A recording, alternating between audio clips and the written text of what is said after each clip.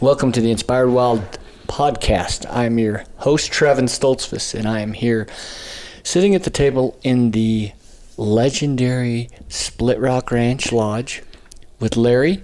Larry, how do you say your last name? Maupin. Maupin, okay, because I want to say it, but I don't know why I want to say it. Yeah, Maupin. it looks like real fancy. Yeah, so it's just Maupin. Okay. And Tanner here, Tanner Vernon, cameraman extraordinaire, is also here with us. You know, Wyoming has been, at least for me, a huge part of the last 9 years, the Split Rock Ranch. If you followed Outback Outdoors, it's what we kick off every season with. And this is our third year hunting with you. Mm-hmm.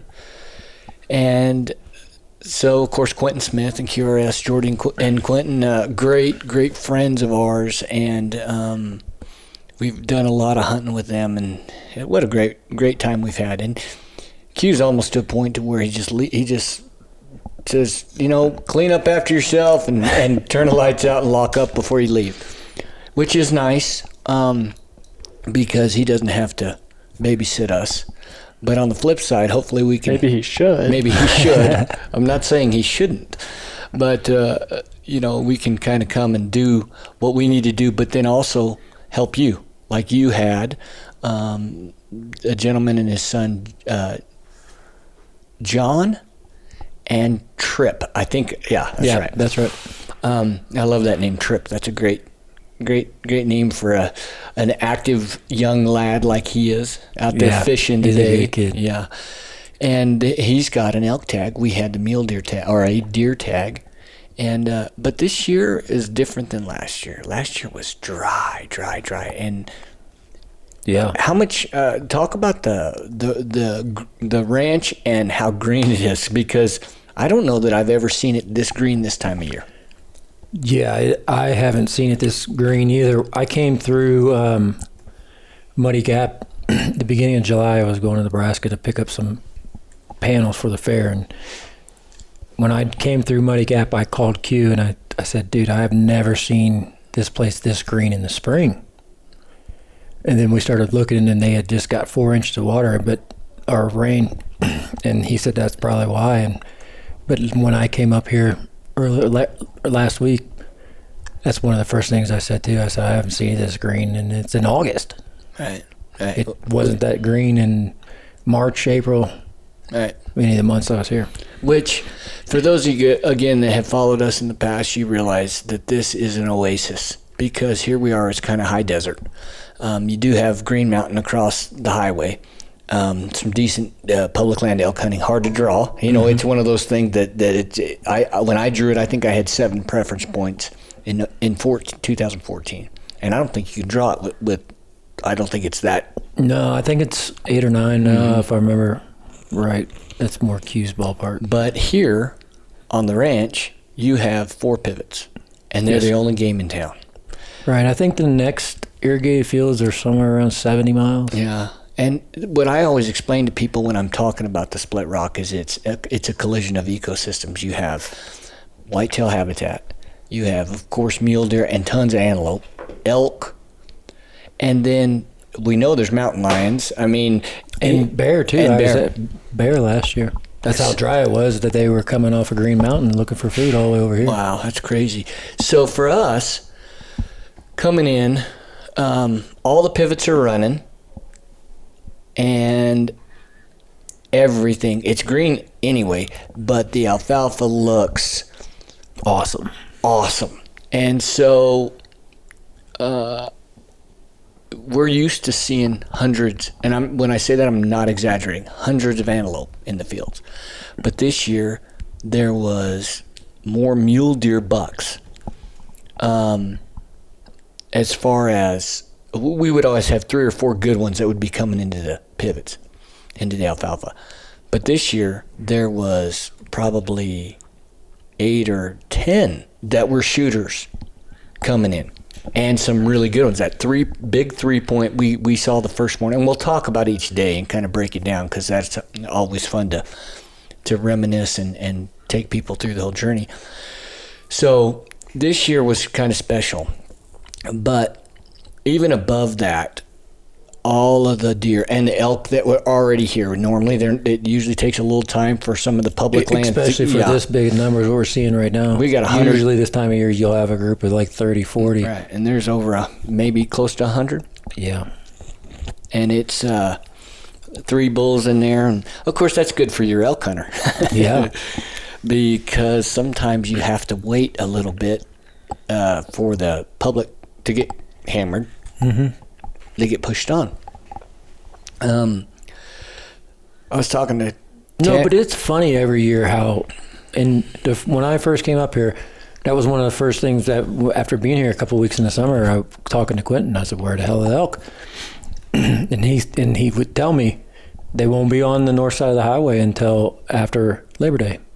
Right around the 1st of September, because all the hunters they're coming on Green Mountain and the last bit of campers for Labor Day and stuff, and it's just like clockwork every year that they come across that highway. But you're right, not usually 100 this early. And bugling and acting ruddy and all that stuff, just crazy. Yeah. Coming over, I was talking to Tanner though that this is bittersweet because all the memories I have here, all the great times, all the shows we've laid down, and to the only thing constant in life is change. We know that, and in my opinion, God has a plan, and it's on to bigger and better things a lot of times. Although when it happens, you don't always think so. But this ranch has changed hands, and things are going to change. So for me, coming into this hunt, going well. This is going to be the last Split Rock. It was a little bit surreal coming over. So what I wanted to do, I was telling Tanner this, I wanted to make sure I smelled the roses. I wanted to soak it all in. Yeah. And tonight, after what happened tonight, standing there, sun setting, waiting to see if those elk are going to move. And I just sat down and just soaked it in. And it's a special place. It's for sure a special place. And you can't experience it by hearing about it. You have to see it. And hopefully through the many shows we've done here, we've portrayed it like it really is. So, but let's talk about the first day. We got here. You were already here. And John and Tripp were here. They came in a day early, I think, and you guys, when we showed up, you guys were sitting there glassing on the knob, and then that, just kind of making a plan for opening morning. Right. And normally, explain to how you hunt elk on this place. So generally, we're going to start every morning watching the fields, seeing what's leaving the fields. And then what direction they're going, we're going to make a plan on the fly. But the guys that guide here for Q and Quentin, he's taught me everything about this ranch. You learn the land and you know which ways they go, and they're elk and they're not necessarily going to go, but when they go out the south into the fields, usually where they're going to cross the river and all that stuff. So it's a game of which direction are they going? Can I get out in front of them and get set up before they get there? And ambush. Mm-hmm. That's generally how we start the morning. Now, if they're not in the fields, then it becomes you got to find them first. And once you find them, it's a matter of making a decision of, are you going to go after them, or is it not worth the risk? Wait for them to come out, because generally they're going to come back to the field. So then if you can figure out which way they're coming back, same thing, kind of set up on them and try to catch them in transition. Ambush hunt. Right. Yeah. And transitions, yeah. With a bow, that ambush has to be a lot closer. Right. When you're hunting with a rifle, you just need to get in that 200, 250 yard range, and then you have that opportunity. But you're still hunting similar ways. Right. All right. Tanner, how many times have you been here on this? 4 or 5 times, I think. Yeah, I think so. Something like that. Your thoughts on the way we mule deer hunt here? I mean, it's kind of the same deal a lot of the times. You don't always get a play in the morning, which I would say across the board for mule deer, that's kind of normal. You're kind of trying to watch these deer, go up and figure out where they bed. It doesn't seem like we get very many plays in the morning, and a lot of times these deer bed in kind of hard spots. Like, there's not a ton of vantage points. I mean, you got split rock that comes out of the ground, but I mean, you can't really just go crawling up the side of that. But we got like kind of a couple little knobs and stuff that we glass off of, but it's so flat everywhere else. It's kind of hard to get advantage, and the deer are hardly ever bedding on a slope, so it's always on a flat or something, and they'll go into the brush and disappear. So I think a lot of times in the morning, it's trying to see if you can find something, and you can pinpoint where they bed and make a stock, or, I mean, you're just seeing where they end up. And, like you were saying, you kind of start to know where they come back and go. And so then you try to set up an ambush a lot of times. And we've had some good luck in the fields using decoys for antelope. You were involved with Justin when he killed his. And in a situation like that, you're supplying your own cover, whereas a lot of what Tanner and I were doing on this hunt was glassing bucks down, and they would go and bed in sage, but the problem is the sage is 6 foot tall, and you can see them go in, and they're in this 20 by 20 foot area, but you don't know where. And we had some goofy winds. Yeah. The first 2 days, the wind was not the norm. And so some of the ambush points that we've used in the past weren't the best. Tanner and I set up on the knob and glassed bucks out in the flats, but we really couldn't go out there. There was 11 of them, and they were literally in a flat. Right. There was no way to approach them undetected. Then we looked the other way, and there was bucks getting into that sage pocket by the cottonwood. It's great, but we didn't see exactly where they bedded. And with the wind kind of weird, we tried to get some what we thought was the best play, but we didn't even make a stock. Midday, which sometimes you can do that if you bed them down. We couldn't do it. So what do? You come back to the lodge and you make a plan. Okay, how are they going to come back to the pivots? And so the first night, Tanner and I set up on the gate. And what we mean, the gate is it's a gate coming out of the pivot, and there's a road, 2-track road, and it's open, and the animals just like to go through that. It's a natural pinch point. And where I shot my buck last year is on. That would be the north side. Is that right? No, west. Yeah. That'd be on the north side of where the road goes through. Yeah. And but with the wind, we couldn't sit there. And so we said, okay, well, we went to the south side, but it's a downslope. And Tanner and I found a pocket that was pretty tall sage. We didn't even need to really do anything. We just found it the best spot where we could sit. And if they came through there, we were going to be in them 30 yards. It was going to be awesome. And we wouldn't get winded that. Well, we have these 11 bucks. We're hoping they're going to cross right in front of us to go out in the field. We know they're going to the field, but how are they going to get there? And then the other way they can go is over the pass, what we call Bonsai Pass. And you guys have just killed an immense amount of animals through that, catching them coming and going, because it's close proximity. It's a pinch point again through a rock ridge, and it basically, kind of funnels everything in. And you guys didn't sit there. No, not. Not the first night. Well, that was the original plan. We were going to sit there the first night, but because we knew that they were using Bonsai Pass, and so in the morning they were already out of the field before. Sorry, big yawn there. It's late, guys. They were already out of the field in the morning, but I was quite certain that they were, because that's what they had done, come into the field over Bonsai Pass the last 2 nights. So I was quite certain that they just were out of the field before daylight, and they were back there. And once they're back there in those pockets, it's just a smarter move to wait for the evening for them to come back. You could go back here and go after them, but yeah, I think your odds are way better waiting for them to come across that pass.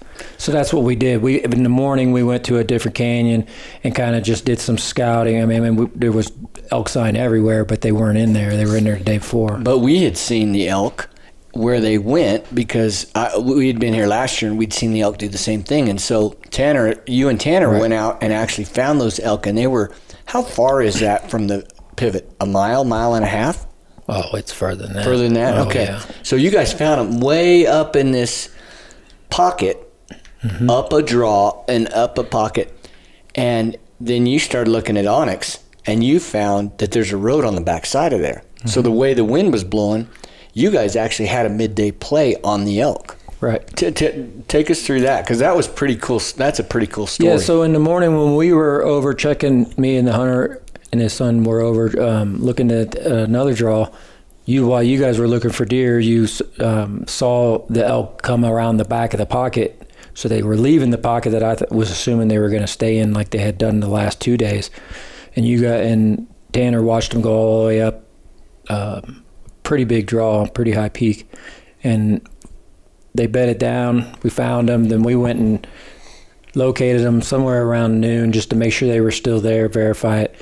And then, we came up with a plan. We got on Onyx and Google Earth and started looking to what was the best route up there and everything. And we went around that backside, played the wind right, came up on the ridge and skirted it all the way down. And it was really weird because rarely does a plan go that well. Yeah. So I popped out where we marked them on the map was pretty dang close. And when I first got eyes on them, we were 180 yards and still plenty of room and stuff to maneuver behind to get closer. Yeah, big rocks, and they were kind of like in a sage bowl off of a peak, and those big rocks everywhere, boulders, little outcrops here and there. So, we got up to about within 150. And Tripp and I sat down, and I told John to move forward, try to get up in front of about 60 yards. And I told him just to keep looking back to make sure I could see him. And he moved up to the first set of rocks, and he looked for a bit, and he signaled to me that he was going to move up to the next set, which I knew I wouldn't be able to see him. So we moved up to where he was. So now we were behind a big rock outcrop, but there was a couple gaps in between the rocks, so you could see through without having to turkey peek over the top and skyline yourself. So it was both for me and Tripp in separate holes, so it was good that he could sit down and watch it all. And once John gave me the thumbs up that he was good, ready to go, I could see him like on the other side of a bowl, and it came down and right back up to us. But so I cow called and maybe 2 or 3 times, and he bugled, and when he bugled, I just immediately went for fight mode. I just screamed at him real short, challenge bugle real quick. And I think there was 2 or 3 bugles with a little bit of time between them, maybe 30 seconds between them. And then, but every time he'd bugle, I'd cut him off. And after by the third one, I could hear it in the bugle. He was challenging bugle back, screaming and getting pissed off. And after the 5th bugle, he started to come, and he came all the way down and up to 25 yards. And John had lazed a rock, a big black rock, but there was a bunch of black rocks, and I think he got a little excited, and he came up and he thought he was at his rock, but he thought he was at 25. The elk was at he thought it was at 35 and the elk was at 25. Now you can't see this, right? No, I could see John. I could see John come to full draw, but I can't see the bull. So, but you can tell the bull's getting closer because the bugles are getting closer. Right. Well, I mean, I could see him when he was on the far side, but once he dropped down into the little dip in front of us, I couldn't see him. So you're assuming he's still coming. Right. And I was watching John for my cue. Once I saw him come to full draw, I knew I just need to shut up. Right. And you did. Yeah. I shut up. He launched arrow, and like I said, I couldn't see it, but he immediately told me it wasn't a good shot. It was high. It was high. Just clipped it. Yeah. So the elk never spooked. That's the beauty of bow hunting. They didn't have any idea what happened. The bull didn't even happen. He didn't really take off running. He just kind of turned around and I guess it hit just right at the top of the fur, and it kind of like the arrow just stuck right in the top of his hide. And when John said when he went back over to bull, the arrow was like stuck in his top of his hide, all right on the top of his spine. It was like bouncing around, and then it fell out. And then so we just let him kind of graze over the top of the hill and start going down to the bottom. And once they were over the hill, we went up, picked up the arrow, and it had about 1.5 inches of blood on it. So it didn't get any kind of penetration. I went over to the hill and watched the elk go down for about 20 minutes down the hill, and I could see the bull, and I couldn't see any blood coming off of it. He wasn't limping. He wasn't doing anything. I thought he was good. At one point, I saw him turn around and lick at the center of his back, but I couldn't see any blood coming out, and he looked fine. So he was nothing wrong with him. Right, and we actually saw him the next day, and he wasn't limping. He was bugling and rutting, and and probably, like I told you, he probably got hurt worse rutting, fighting other bulls. And but that was John was pretty excited when he got back and told us the story. I mean, that's that classic encounter. Yeah, bull coming in screaming, and bring him in 25 yards. That's pretty cool. Yeah, that's a lot of people pay big money to hope they can get that opportunity. So you're doing your job. I guess that's what we're saying. Larry's doing his job. It's a lot of fun. But then that afternoon, we set up again south of the road, because the wind was bad. And those bucks are going to go up Bonsai, or they're going to come right in front of us. And we were like, man, we should be seen. But where we're set, we also can't see the bucks coming. They're just going to be there. Mm-hmm. So unfortunately, that's kind of a bummer. I mean, it's good when you can go, okay, yeah, here they come, get ready. Yeah. Well, we didn't have that, but we sat there, and I think you peeked, Tanner, didn't you? Kind of peek. You happened to peek up, but probably just to stretch your legs a little bit or whatever, and you peeked up and you caught those bucks, and they were heading right over Bonsai. Yeah. Yep. I stood up. I could just barely see over the rise, and I watched them single file up Bonsai. So. And you weren't there that night. You were actually. Those elk, after that encounter, had kind of circled, and they were coming back into the pivot, but they were coming kind of a roundabout way. And so there we sat going, man, darn it, if we'd only set up on Bonsai. But the wind was kind of squirrely, and we could have set up on the south side of the pass, but I thought our chances were better down by the gate. Yeah. I mean, you got to make a call. Right. Everything about bow hunting is decisions, and you live and you die with them. You know, so that ended our first day. Not a bad day. Well, I went back down through the draw after those bucks went up Bonsai and peeked over the top, and there was 2 4-points coming across the flat.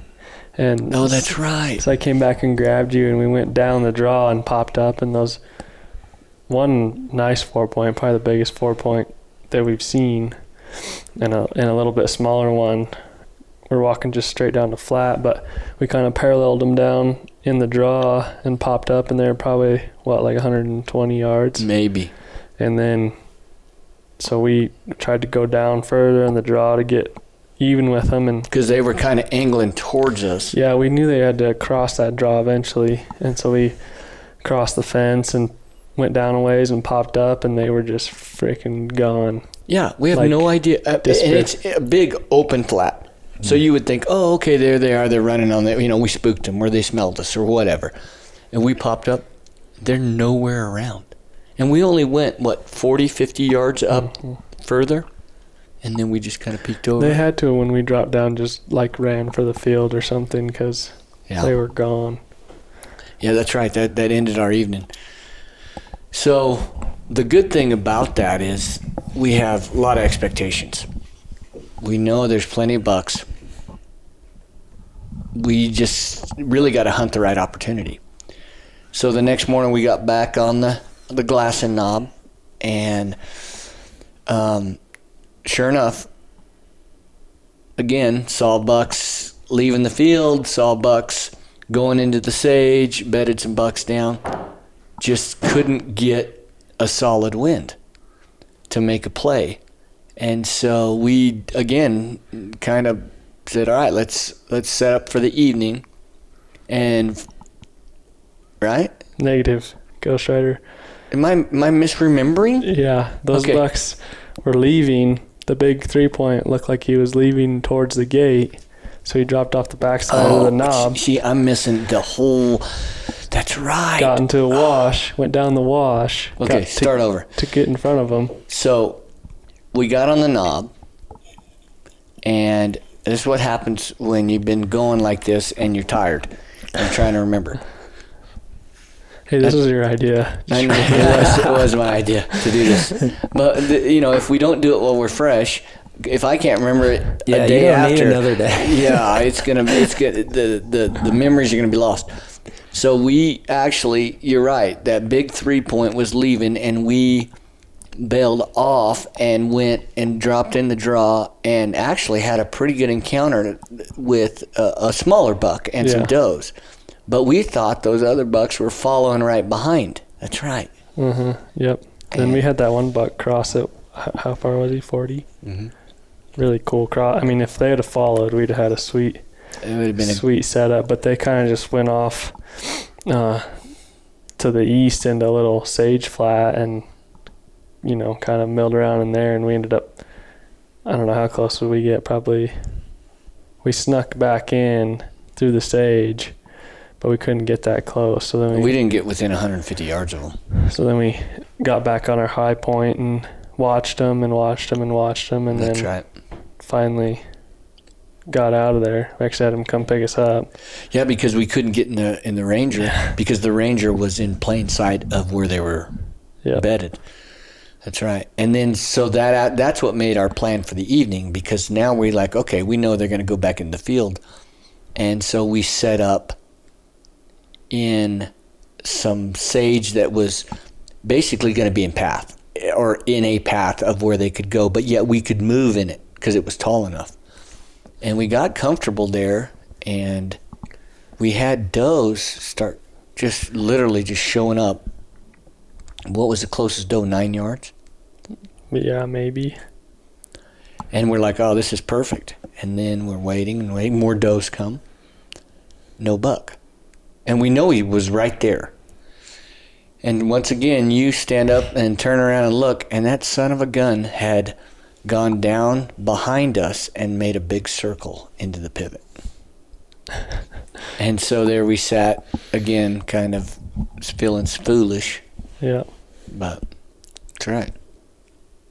That was cool.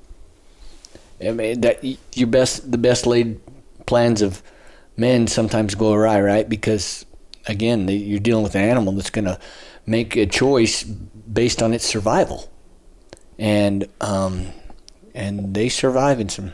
They don't always cooperate with dying. No. Yeah. So today, third day, got up this morning, got back on the glass and knob once again, find some good bucks, and watch them go into tall sage, but this time we have a good 4-point that beds, and we're like, oh, this is perfect. Might even be able, and the wind had changed this morning, so it was actually a little bit more manageable for us to make a play on these where they were positioned. And one thing we should probably add too, the difference between today and the first day with the smoke. Oh yeah, that was really smoky the first day. Difficult. The glass, as far as we normally do, I guess. Yeah, even from just across the pivot was, Yeah. especially when The you get first day you couldn't Yeah. see. when you get close to the evening, and then we had. I mean, we were basically the first day and the 2 days I was here before we started hunting, you were losing almost 15 minutes of daylight off of your shooting time. Yeah, and we had some good storms roll through, and I think that helped knock it down. We had pretty good rain a couple times, and That's true. Much better today. yep. Yeah. So Sorry, where was you going? no, that's good. So this morning we had that one kind of had deer going everywhere. direction. Yeah. And yeah, And there's this big 3-point that we have been watching. I called him Trey because he's super 3-point, original. and I'm smart like that. And he headed out into the flats through the gate, and thinking, "Oh, that's perfect. He's gonna go out there." Tonight we had a wind where we could sit on that north side, right in the same place that I killed my buck last year, and you had the elk up that draw, putting them in position to come back through Bonsai. So we were actually going to work together in a way to where you guys were on Bonsai Pass, Right. giving John a 15-yard shot. Mm-hmm. We were going to be down, giving me a 35 to 40-yard shot, and then in a situation where those elk changed or those deer changed, maybe there was some way we could communicate and, get the right people in the right spots. We weren't going to hurt each other because the wind was that perfect for us. It was ideal today. Right. And that's a real rare wind that for is, up here. It is, A west but it's wind. a perfect wind to hunt that. Yes. And we decided, let's just go in the same pickup. We went in your pickup. We jumped in the back, got all our crud that we have to carry around, cameras and all that stuff. And we had actually gone up a little earlier and just checked on the blind, added a few little pieces just to keep it keep it high enough where you could hide behind it, but then you could also shoot. And then we went out there. You guys headed up, and we headed the other way, got in our little hidey hole. And the cool thing about it was we were going to be able to see those elk for you where they were bedded, Right. because you couldn't see them from where you were at. Right. Well, I went and checked this because we found them in the morning, and then they stayed in that pocket pretty much all day. And I went and checked like 2 times through the day just to make sure they were there before we committed to go sit up there. And an hour before we went up there, I went and checked, and in that hour they had moved. They weren't as deep back in the canyon. I could see when we first got up on Bonsai, I could see a couple cows bedded more different from where they were earlier. Mm-hmm. And I think they were actually kind of split up because there's a watering hole in another canyon, and I think some were going to the watering hole and then coming back. It makes sense. That makes sense, yeah. So when we got out of your pickup to split up, we looked into the field, and Tanner says, that 3-point's already in the field, meaning the big pivot, which basically takes him out of play because there's no cover. Right. And 800 freaking set of antelope eyeballs, along with him and another buck that he was out there with. So that was kind of disappointing. But we had seen another good 4-point, and we'd been seeing some medium-sized 4-points, some young deer, and then these 2 real respectable bucks. And I'm not the best trophy hunter. I hunt the opportunities, and with a bow, I'd like to just shoot a 4-point or better, or a big 3-point, or even I've taken some management bucks off here. And we were kind of disappointed getting up there. And so we get up there and get settled in. You guys got settled in. And then, Tanner, I think you looked back and said, well, that big 4-point's already in the field. Mm-hmm. Mm-hmm. I have no idea how he got out there. We didn't see him coming through the sage and going out there. He didn't come by us, so he must have circled around. Yeah, but you also got to remember, like, over the last 2 days, How many times did that buck do something that you weren't expecting? Yeah, that's true. Yeah. Yep. Yeah, constantly. But we were able to find a couple little bucks that were got up, started feeding right away. 15 minutes later, maybe 2 other bucks got up, and one of them was a decent nice 4x4, what I would consider a beautiful Wyoming buck. The other 3, I would have been pushing it to shoot because they were just young. And so of course Tanner goes, "Would you shoot that buck?" And I said, "Oh yeah. If he gives me a chance, I will." Well, just like reading the script, they started working our way. And when deer want to move, they feed, and then they just pick their head up and they walk and they cover some country. And pretty soon Tanner and I had moved a little bit, so we had a better glassing vantage point. We're like, well, we better get back in the blind. So Tanner had the long lens, and he goes, "I think he's going to go right through here." So he set the camera up and hit record, and we left. And we hustled back down, just around the corner to the blind. Mm-hmm. And I'll be darned, we looked at that footage. That buck walked right through that camera the way he set it up. He read the script. Nice. And the cool thing about that was that buck kept coming, and he didn't turn up and go to Bonsai, which we were concerned he might come past you guys, and you don't have a buck tag with your hunter. He was the first one. And Tanner was able to look out the little makeshift, cedar bough blind that we made, and he could see him drop in and come up. And it was cool in the way that it was very much like last year when Taylor and I were here, and they just came right out. And he came out, and he was the first one. And yeah, a lot of times the bigger buck is not the first buck. I mean, it just kind of depends, but a lot of times it seems like the, does and all that stuff has to get past you, or the little bucks or whatever, and then the bigger animal will be coming up the rear. Mm-hmm. And he was way out in front. Yeah. Of the other bucks. And he stopped. He wasn't into my shooting lane yet, but I could see him through some of the cedar in the boughs, and I knew that Tanner was probably on him through some brush, but he didn't have his clear window either. And so when we finally got pretty much straight out in front of us, and I ranged him, and he was 41. And he was walking up and coming almost in the exact spot as last year. That's crazy, man. So, but he wasn't going to stop. You know how a lot of times they'll get up and they'll look? Well, I was concerned he was going to start running, because when they get up close and they can see that field, a lot of times they just take off running into it. Yeah. And so I came to full draw, and I figured just that movement might get him something to turn and look at me and stop him. No, he didn't stop. So the only thing I could think of was to do the old whitetail meh, and I did that. And he stopped, and I just settled the 40-yard pin and pulled through the shot. And when the shot broke, he did duck. Especially looking at the video, he did duck. It looked like I hit him a little bit high, but I am up higher too. We were, kind of back in the rocks a little bit, and he took off running.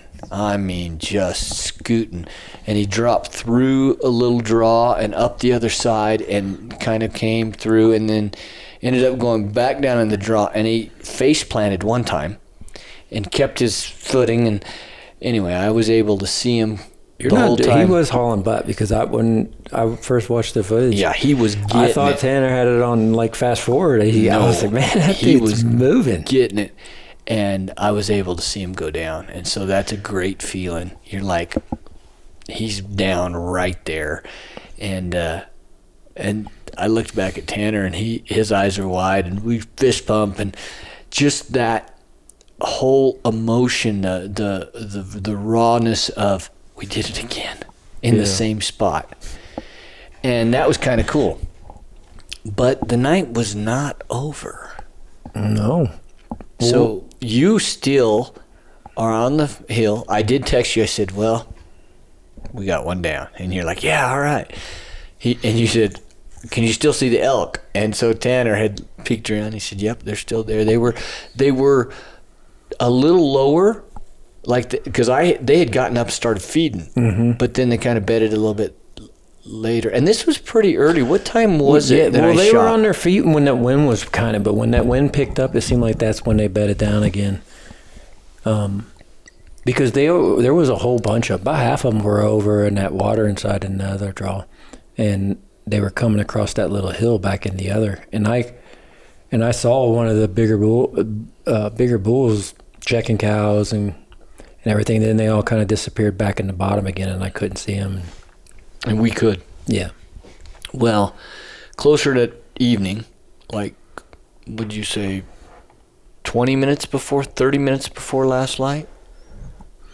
Yeah, I mean, it was probably 7-ish. It was after 7 because I remember I was talking to Tripp, and the night before, when we were on them, they didn't get up until like right at 7:10 before they started moving, but they were much further from the field.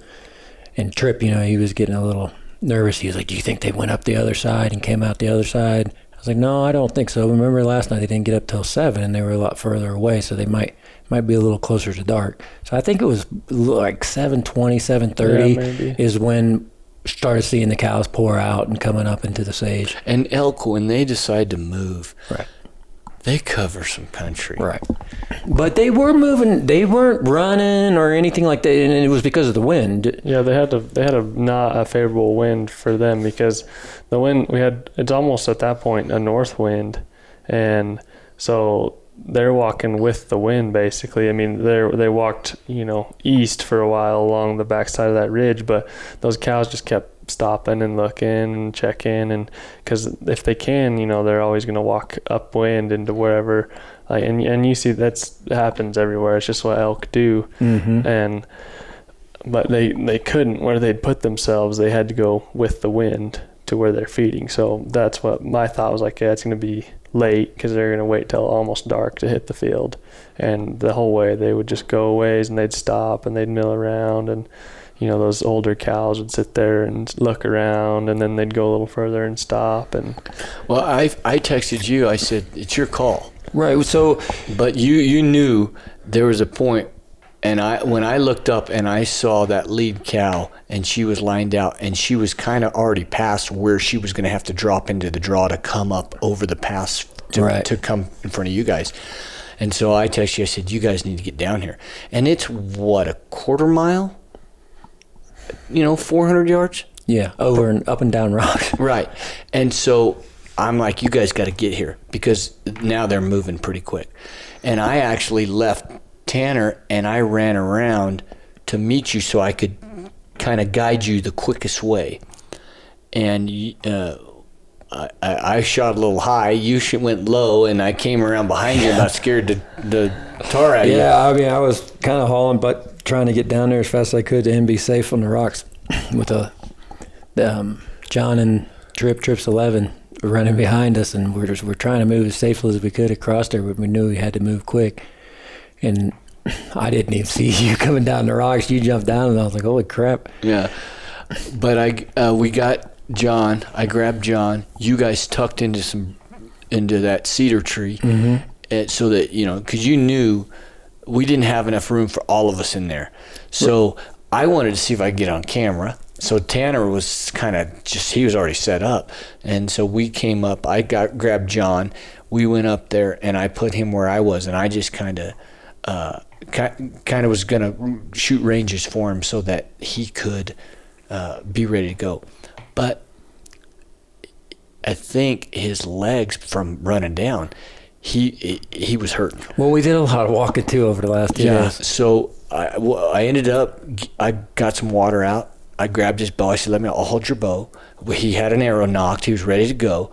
And then he just kind of sat down, caught his breath, kind of collected himself. Which was great because at this point, you're the only one that can see the elk. And what are they doing? Yeah, they just stopped because they were at the point where they're about to come around the corner, that point, and head straight south into the field. So they're now, the wind is at their back, and those cows just stop and they're milling around and they're like looking, and they stop there for the longest amount of time. And it's just, they're probably at 180 yards, 200 yards from us at that point.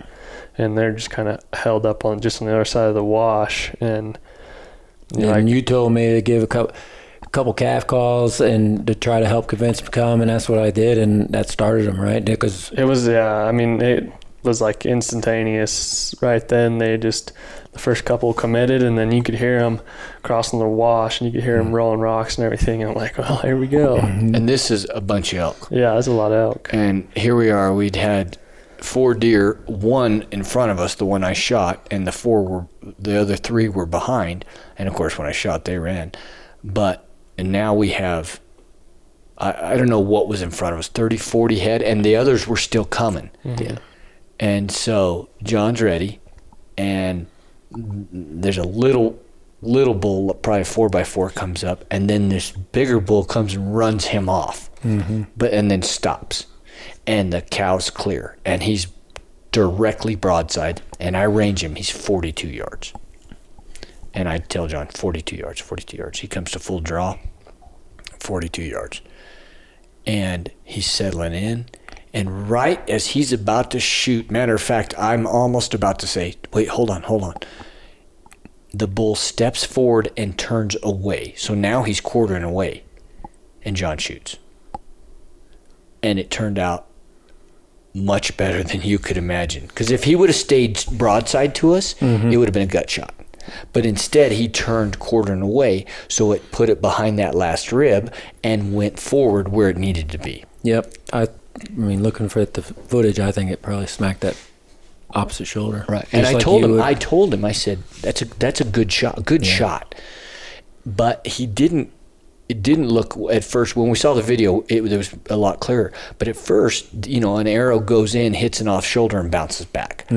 And so it bounced back, and it's sitting there flopping, and you're like, man, that's not very much penetration. When I saw the bull, that's what I saw. Right. I saw a half of the arrow hanging out. Right. And I was like, ooh, and that's the first thing I said to Tripp. He said, did you see it? And I said, yeah, I saw it. The arrow, I said, it was, and I don't know how much penetration he got. And I was concerned, but then you're right. If you watch the video, I mean, it was buried. Better. Yeah, right. It was buried almost all the way to the fletching, and then him moving and jumping and stuff, I think, pushed it out some. And the crazy thing is that bull made a big circle and almost looked like he was starting to push cows again. And then he got and kind of wide stance, like, whoa, I'm not feeling so good. And I told John, I said, shoot him again. And how far is he? Well, I guess I should have ranged. That's my job. My only job was to range, right? And I forget to range it. I'm telling him to shoot. So I range. He's 75 yards. Well, John only has a 65-yard pin. And for those of you listening, you've probably heard me say this. If I have an arrow in an animal, I will empty my quiver. Because I want to do as quickly as I can and humanely, I want that animal not to suffer. To be dead. Not to run. Not to run. And he set up, pulled through the shot, and just was low. Left to right was perfect. Just went barely low. And I mean, when you don't have a pin for it, well, it's you're guessing. Yeah. So unfortunately, the bull, runs a little bit, and then all the cows now start to leave, and you're like, oh no. But he didn't even act like he wanted to follow the cows. He just bailed off into the ditch. Yep, he just went straight down into the creek bed right there, the wash. And I mean, we could see every way out of that, and we sat there for I don't know how long till it was dark pretty much, and watched and never saw him come out of there. And we did hear some crashing, and we did hear some heavy labored breathing, and we're 120, 140 yards from that. So, it was definite. So we knew he's still in there.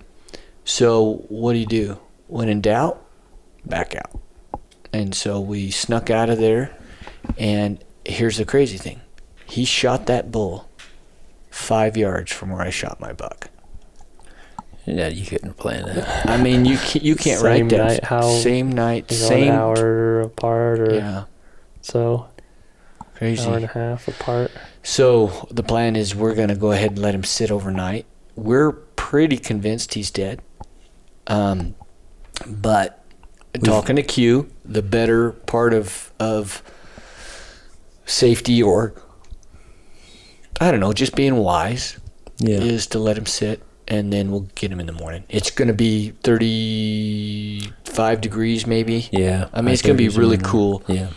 So we're not real concerned with spoilage, more concerned with coyotes. But if it was a deer, I'd be more concerned. An elk, a little bigger. So that's the plan. If I was a betting man, I'm 95% sure that bull will never leave that creek. He'll lay down if he's not already He'll dead. leave. We're just gonna carry him out of there. Right. If he leaves, he's leaving in the back of the Ranger. So, but what an exciting couple of days. There's nothing better than call and response hunting Yeah. elk. Man, this time of year is just like the greatest thing in the world to me. Right. Yeah. It's pretty special. And this place is pretty special. Yeah. You know. Yeah, it's a good way to end it. Right there. Yeah. Buck and a bull. You know, thinking back, I'm gonna have to at some juncture just put a all split rock collage together. That'd be cool. All the encounters and all the shots and all the, and I knock on wood, I don't have to now, but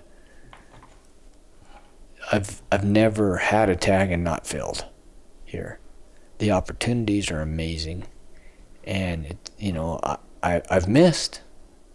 I missed a 32-yard shot on a whitetail that was on the backside, and I was in a blind. Everything was perfect, and I missed.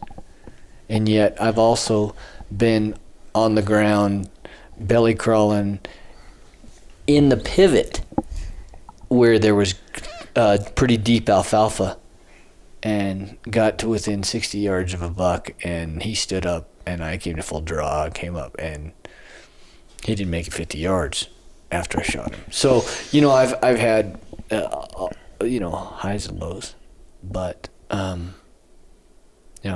can only thank Q and Jordy for the memories, because that's what I have of this place, is fond memories.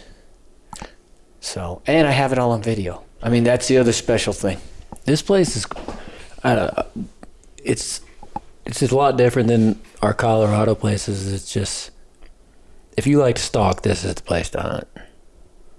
I mean, it's everything from, like you said, 6-foot sage hiding. That's the easy stuff, all the way down to mid shin. That's what we were doing last year, trying to stalk elk and shin high sagebush.